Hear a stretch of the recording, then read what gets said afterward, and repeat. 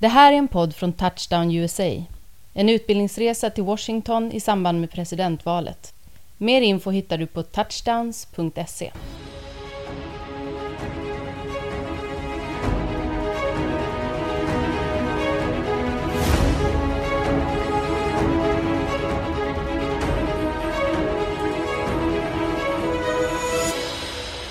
Welcome and welcome to our Touchdowns pod. This is the very first bilingual pod that we've done. And it's going to be a little bit of I'm leading things off in English, and then we'll go on to Swedish and English, depending on what our panelists feel like speaking. And part of this is because Touchdowns, which is arranging this, they've had a lot of interest from the international community here and the expat community. So we wanted to do something that reaches out both to our Swedish and to our expat audience. And my name is Elizabeth Valentin. I'm going to be moderating this today. I am an expat myself here in Sweden, and I have worked in Democratic election campaigns in the U.S. as well as social democratic campaigns here in Sweden. And now I have my own PR firm, Crimson Clark. And one thing, when you talk to expats here, one thing they always say is, why is the Swedish media just so obsessed with the American elections? They see more articles here. They see more coverage. It goes in deeper depth. And actually, you talk to the average, Swede at a dinner party who's interested in political issues and whatever. They know more trivia and things about who was president and vice president in 1810 than anyone in the U.S. And people always ask me, why the interest? So today's panel is really about Swedish media versus American media, being a journalist in Sweden, being a journalist in the U.S., how the elections are covered, and all those kind of great questions. And I have such a terrific panel here. I have 4 members of the panel, and I think if you did the math, I decided you would have maybe 100 years of combined journalist experience between the 4 of you. And maybe the best way is for you all to just briefly say who you are and where you're from, just in 2 or 3 sentences in either language that you choose. Jag kan börja. Anders Jonsson heter jag och har jobbat som politisk journalist i Sverige egentligen sedan 1981. Så utav de där 100 åren så står jag väl för över 30. Och jag har då följt ett antal svenska valrörelser och har lite erfarenhet från USA också, men inte så mycket. Jag heter Tina Magnegård-Bjärs. Jag är utrikesredaktör på TT Nyhetsbyrån. Jag har skrivit om USA och amerikanska val i ganska många år. Men på TT blir man allätare. Då ser man allt som händer i världen och det komplicerade mönster som gör att det hänger ihop. Jag heter Andreas Utterström och jag är frilansjournalist och besatt av amerikansk politik. Inte minst för att jag, när jag var olyckligt kär 2006, använde knep från Bill Clintons kampanjstrateger för att få min dam på kroken. Och det funkade. Idag lever vi ihop och har 3 barn. All right.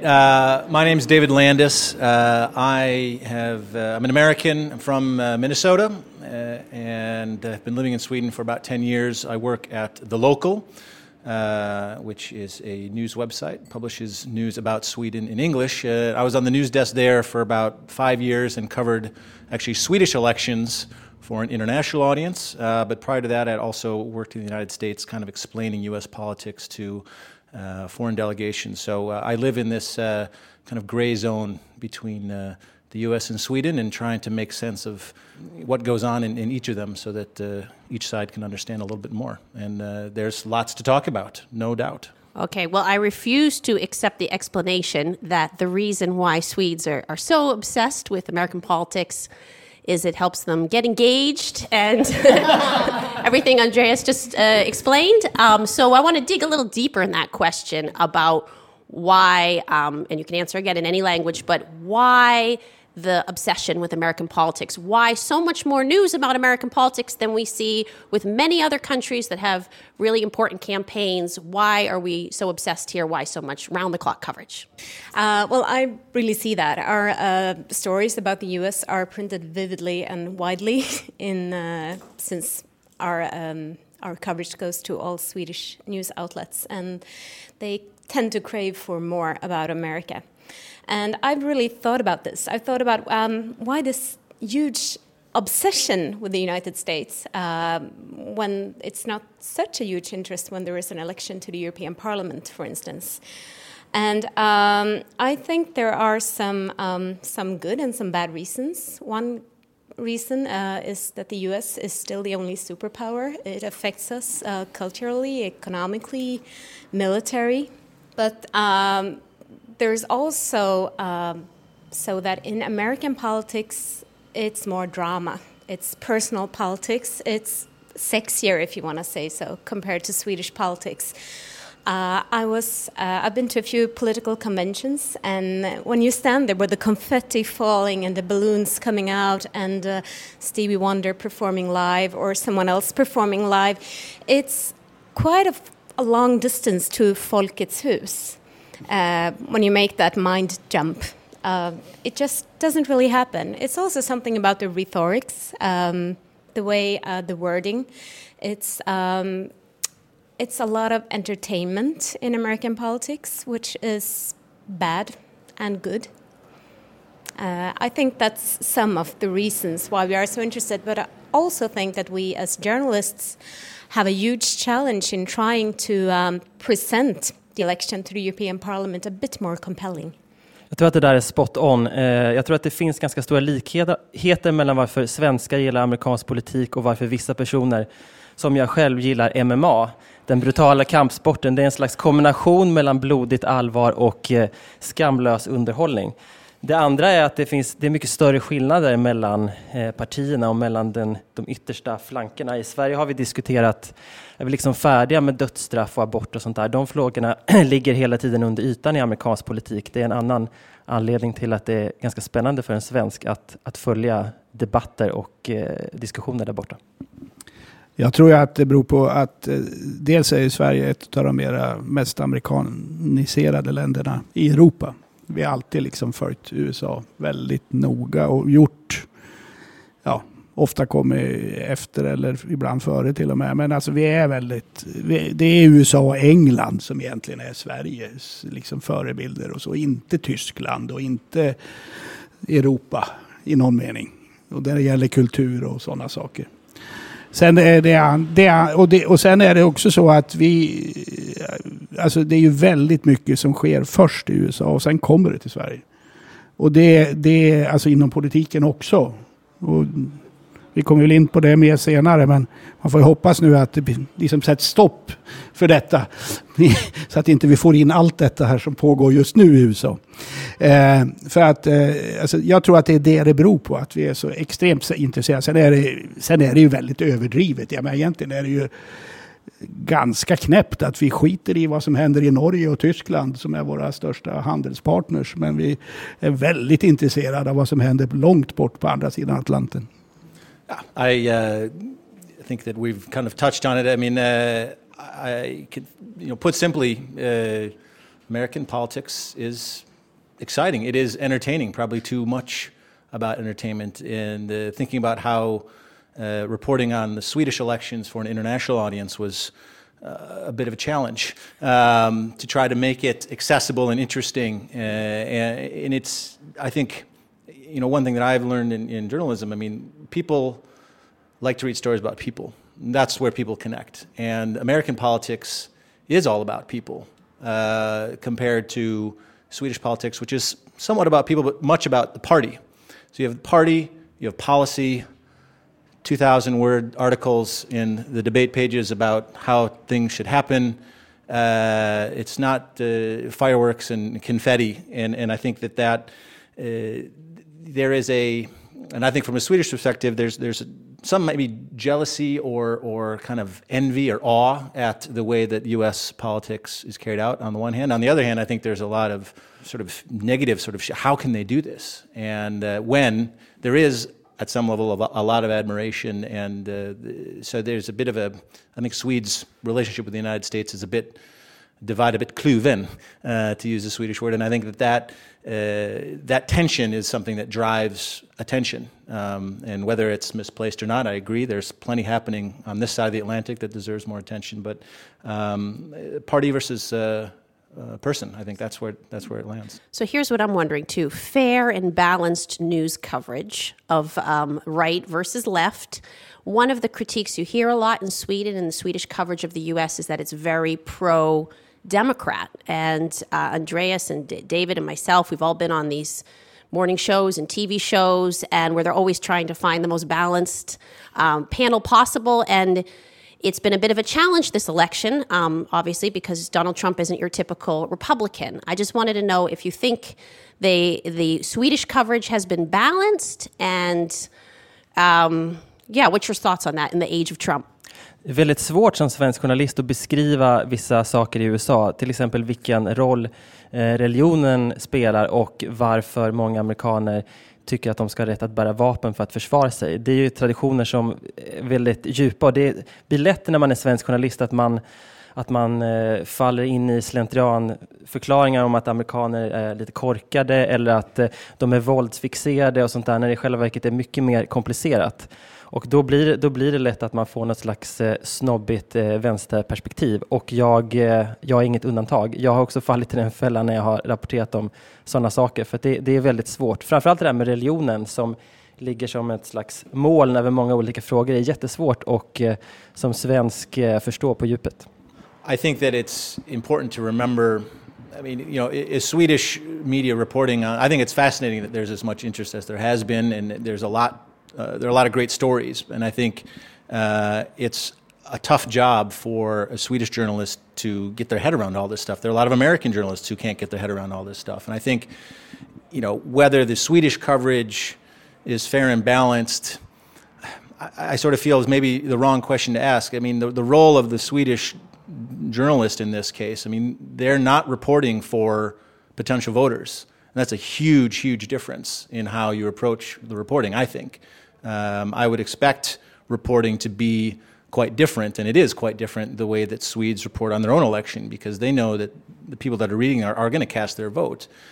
In this case, it's more of a spectator sport. MMA was a great analogy, I think. And so there is perhaps, you know, trying to get your head around, I think it's hard to get deep, and I don't know, I think for a general Swedish audience, it might not be that important, but what can happen, unfortunately, and this is where it's frustrating as an American, is you get, it's very easy to fall into the stereotypes, and sometimes I think if I have one criticism, that a lot of coverage, the elections are an excuse for the Swedish media to reconfirm and strengthen existing stereotypes about the United States, and there's plenty out there to make that happen, but I think that it's a bit of a disservice. It's a real opportunity to, I think, reveal something new about the U.S. and sort of break some of those stereotypes. But it's a hard thing to do when you have a big animal to report on. Men visst har vi ett problem alltså i den meningen att journalister i Sverige ingår också på något sätt i den, om man nu ska förenkla, den liberala eliten som då inte alltid skildrar det som sker. Det är jättesvårt att skildra det som sker då. Jag menar, Brexit var ett lysande exempel på det, som då kommer som en fullkomlig överraskning för de flesta svenskar. Hur kunde detta hända? Och nu är vi lite likadant. Jag menar, skulle Trump vinna nu så kommer ju alla svenskar kommer att fundera på hur i helsike kunde det gå så här? Därför att svenska medier liksom förmår inte riktigt att se vad som händer nu i folkdjupen runt om i hela västvärlden egentligen. Därför att de flesta som rapporterar om detta lever ju här i den här stan, inte minst, i helt andra möjligheter och sådär. Och de liksom fattar inte vad som sker. Jag tycker att det är intressant att när du ställde frågan så frågade de om det var fair and balanced. Och det är ju just de orden som Fox News Radio använder varje dag när de påar sin radiorapportering. Och Fox News är väl de som kanske mest anklagas för att vara bias i USA. Men jag känner att jag måste försvara svenska journalister lite. Vi försöker verkligen ge båda sidor. Det är ju grundkursen i journalistik. Och jag tror att ett fel eller något som är vanligt, det är att vilka medier vi tittar på I med tidsskillnaden så tittar många svenska nyhetsredaktioner på amerikanska medier när de kommer på morgonen. Då är det fortfarande natt i USA och då är det väldigt lätt att titta på de stora New York Times, Washington Post, USA Today. Man kanske tittar på de här som av den amerikanska högern till viss del utmålas som liberala drakar. Jag försöker anstränga mig att alltid lyssna på både Fox News och NPR och några till på morgonen och höra hur olika, kanske samma nyheter rapporteras. Och att inte enbart titta på de liberala tv-kanalerna utan titta på så vitt och brett som möjligt. Och det är ju grundregeln i all journalistik. Alla perspektiv ska komma fram. Sen är det verkligen jättesvårt i en värld där vi också kämpar med krympande utrymme och krympande textlängder. Idag skulle jag skriva en text om Hillary Clinton, alla anklagelser mot Clinton-stiftelsen på 1800 tecken. Det är svårt. Det är ju väldigt enkelt att man är tvungen att förenkla och ibland berätta med mer svepande penseldrag. Men jag vill ändå säga att ambitionen är att ge båda sidor. Sen kompliceras det såklart av Donald Trump som på sätt och vis har förklarat krig mot medierna och utvisat vissa medier från sina evenemang och sätter egna regler och är ganska öppen med hur han också använder medier och spelar med sin plats i medierna. Men jag tycker ändå att vi försöker. So we're taping this today, Wednesday, August 24th, and tomorrow Joe Biden is coming into town. And some of you here are maybe going to this press conference. Tina is nodding her head. Who here was at the Obama press conference when Obama had his big visit to town? Tina was, and David was.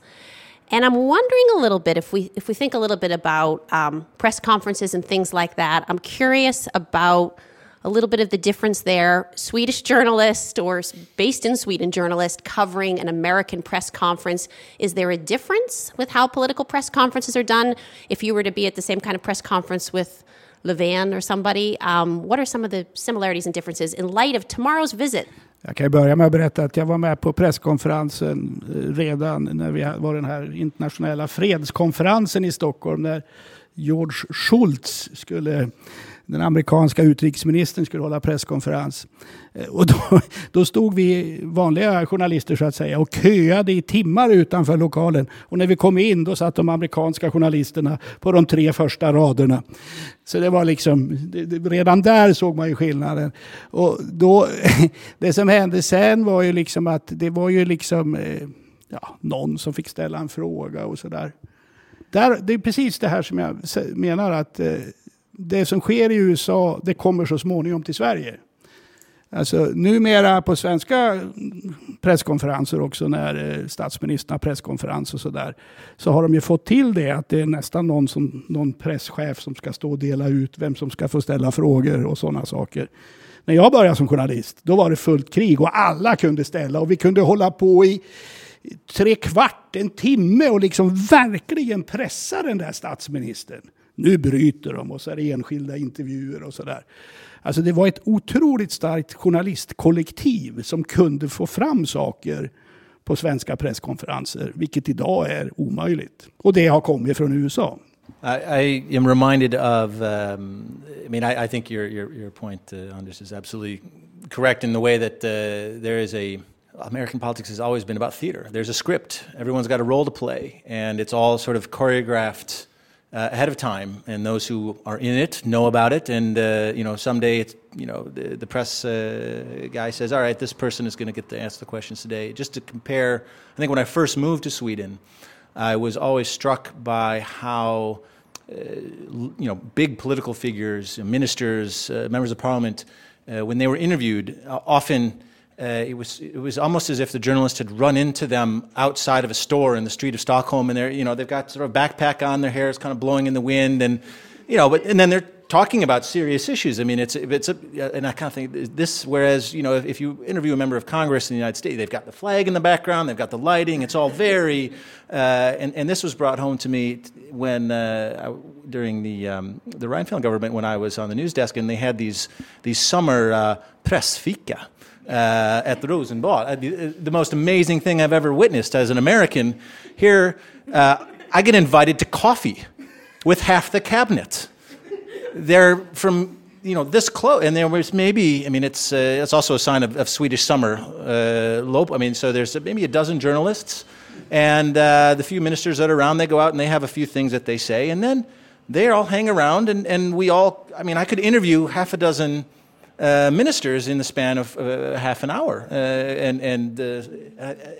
I was like, this would never, ever happen in the United States, and I was jealous. I was happy to have been a part of that, and I thought, man, this is the kind of accessibility that I hope doesn't disappear, because it does make politics closer to the people, and I think one of the major complaints, and actually one of Trump's ironic arguments, is he's managed to sort of say this is the way the establishment works, and they're inaccessible, and this sort of secretive billionaire has managed to say, I'm with you, I'm a normal person like the rest of you, and all these politicians, they don't really care about you, and I think that is a big difference in how I think the relationship between the press and politicians.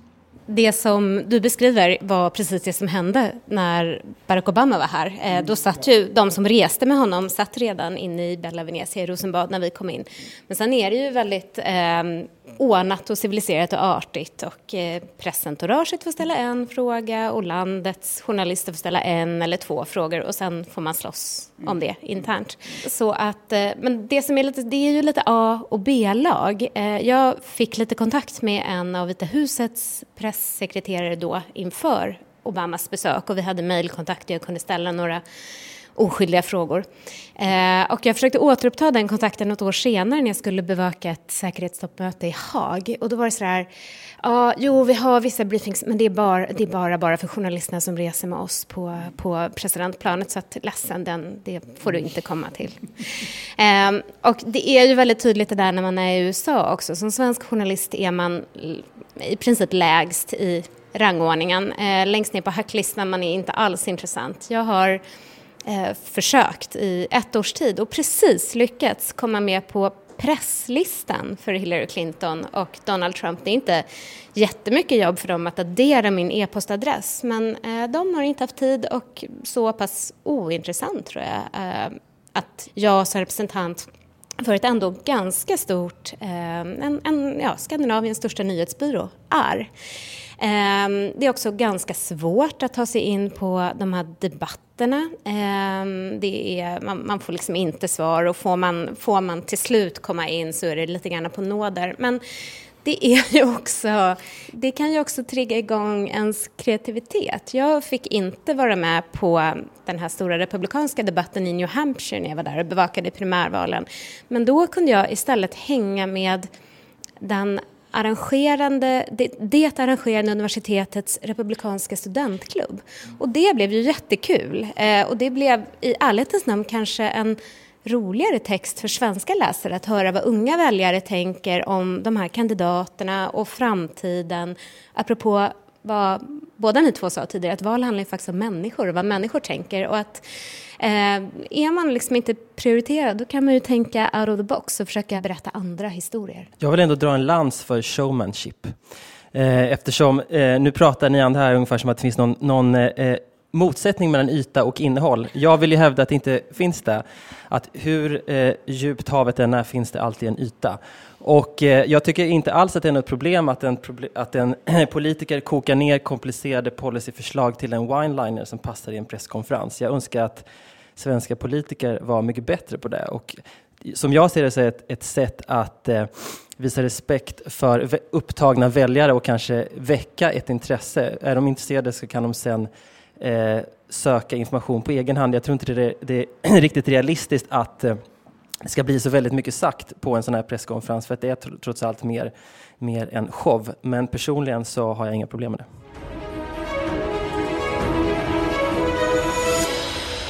So I think a lot of Swedes, when they think of journalists in the U.S., they have kind of the image of Zoe Barnes from House of Cards. Her tragic ending there. But I think I want to just kind of go a little bit deeper. I'm getting some really great stories out of you. I really appreciate you all opening up with these kind of stories, because I think for the listeners out there, these are the kind of examples that just really hit home some of the similarities, some of the differences. So I want to expand on a little bit and some just quick questions. One is off the record or kind of background source sort of stuff. Is it more common when you're talking to Americans, when you're covering American politics? Do you get more of that, less of that? Jag tror att en anledning till att jag åtminstone tycker mig läsa mycket fler såna här bakom kulisserna historier när det gäller amerikanska kampanjer och amerikansk politik är dels att du har en hel yrkesgrupp som är konsulter som bara åker runt i olika kampanjer. Det är alltid någon borgmästare som ska väljas någonstans eller någon kongressledamöte eller någonting, och de turnerar runt och de har ett intresse av att framställa sig själv i absolut bästa dagar och framförallt kasta skit på någon de inte gillar för att se till att den personen inte ska få nästa konsultuppdrag. Det är det ena. Det andra är att det finns, som jag uppfattar det, mycket tydligare spelregler för när man är on the record, on background, on deep background eller off the record. I Sverige om man är journalist och någon är lite tveksam och säger man så här, ja men du, vi kan ta det off the record, är det ytterst oklart vad det betyder. Då måste man först tillsammans definiera vad det här innebär. I amerikansk politik, eller när det gäller amerikanska politiska konsulter, folk som jobbar i kampanjer som sagt gör det här hela tiden som yrke, och de journalister som bevakar det, finns det gemensamma spelregler som jag också tror gör det mycket lättare att få bra information. Jag har ju ingen erfarenhet av det där i USA, och det ligger mycket, jag tror det ligger mycket i vad du säger, att det är betydligt klarare regler, så är det. Men alltså, min erfarenhet är ju att om man jobbar som politisk journalist i Sverige, så har det åtminstone tidigare varit fullt möjligt att göra den här typen av saker med bakgrundsinformation och beskriva vad som har hänt. Sen har det som har hänt, och det tror jag också att man har lärt sig mycket från USA, det är att man har lärt sig att styra informationen mycket hårdare, framförallt i kanslihuset från regeringen och så. Alltså det som började med den borgerliga regeringen och Per Schlingmann, det var väldigt tydligt inspirerat av hur man skulle kontrollera information.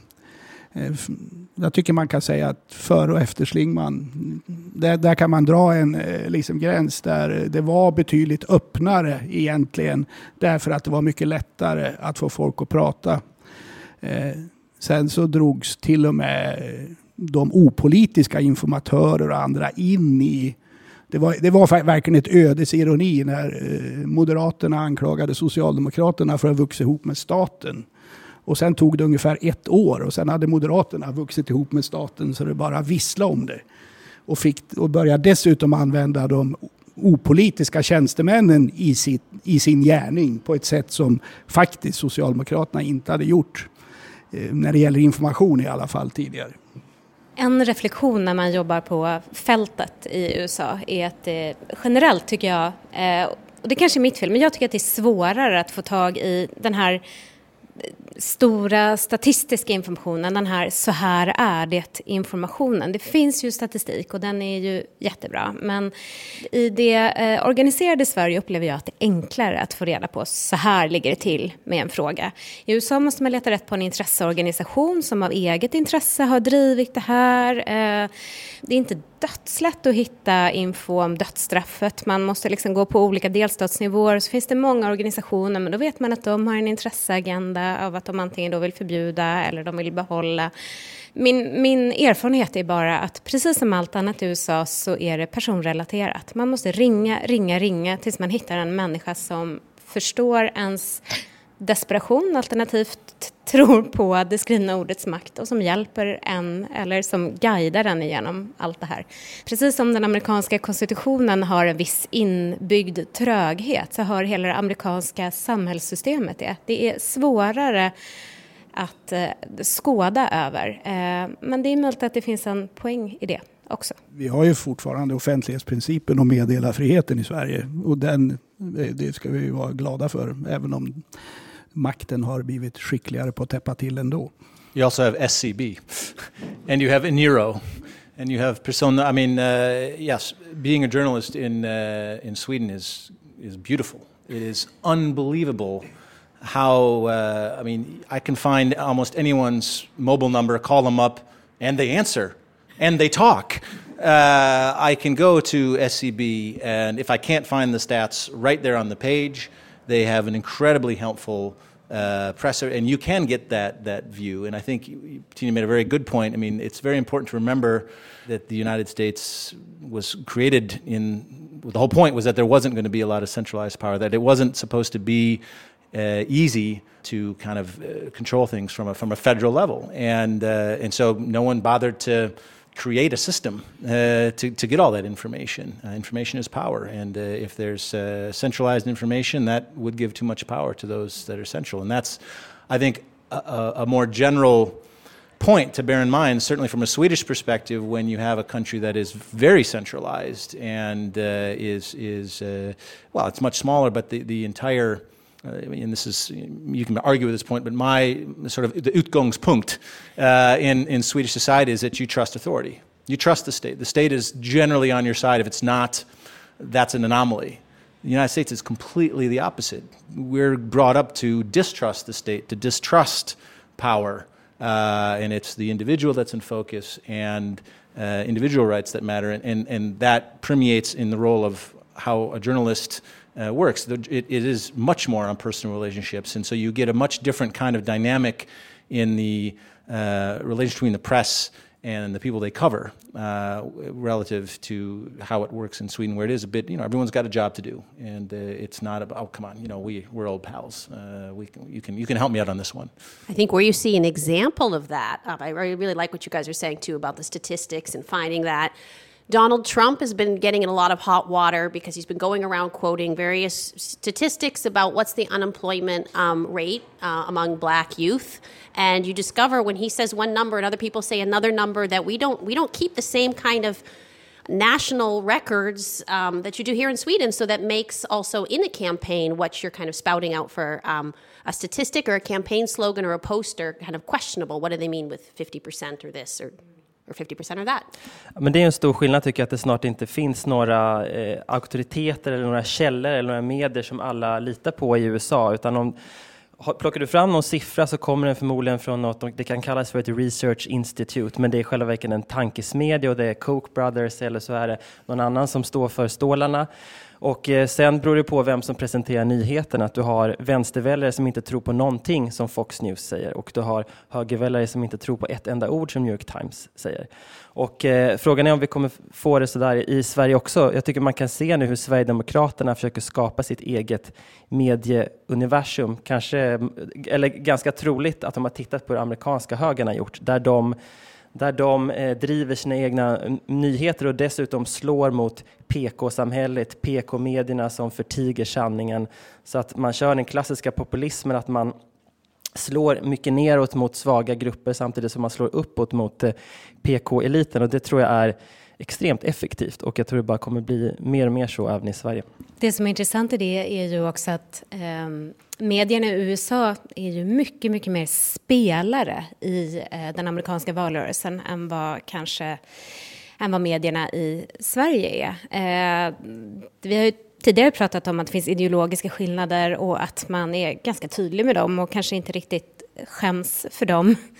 Men det finns ju också såna här pratradiokanaler där många, det finns både på höger- och vänstersidan, men där man, till exempel Mike Huckabee som ju var ett tag republikansk aspirant, hade en sådan och pratar oavbrutet och länge och mycket och argumenterar. Och när man pratar med väljare och man frågar, men vad får du din information, vad lyssnar du på, vad tittar du på? Då är det ju ofta någonting som går i linje med vad de säger att de ska rösta på. Nej, jag brukar lyssna på Fox News och titta på Fox News för att det stämmer bäst överens med hur jag upplever att det är. Och då känner jag att i Sverige upplever jag att vi verkligen försöker vara opartiska med vissa undantag. Men sen kan man argumentera att det kanske inte finns någonting som är opartiska medier överhuvudtaget. Men det finns en ambition att visa båda sidor. Inte alltid, men ibland känner man att det inte är så när man lyssnar på amerikanska medier och tittar på amerikanska medier. Och min reflektion, jag försöker resa så mycket som möjligt när jag är i USA bortanför öst- och västkusten. Jag försöker resa i inlandet och i södern. Det är ju att alla människor är inte välutbildade. Alla har inte gått i jättebra skolor. Alla har inte förmågan att se igenom propaganda. Så att jag undrar också vad det gör med väljarna och med demokratin i USA. Det här tycker jag är kanske det allra viktigaste. Alltså, vi är kanske tyvärr på väg dit i samma riktning. Och det beror ju till stor del på den mediakris vi har.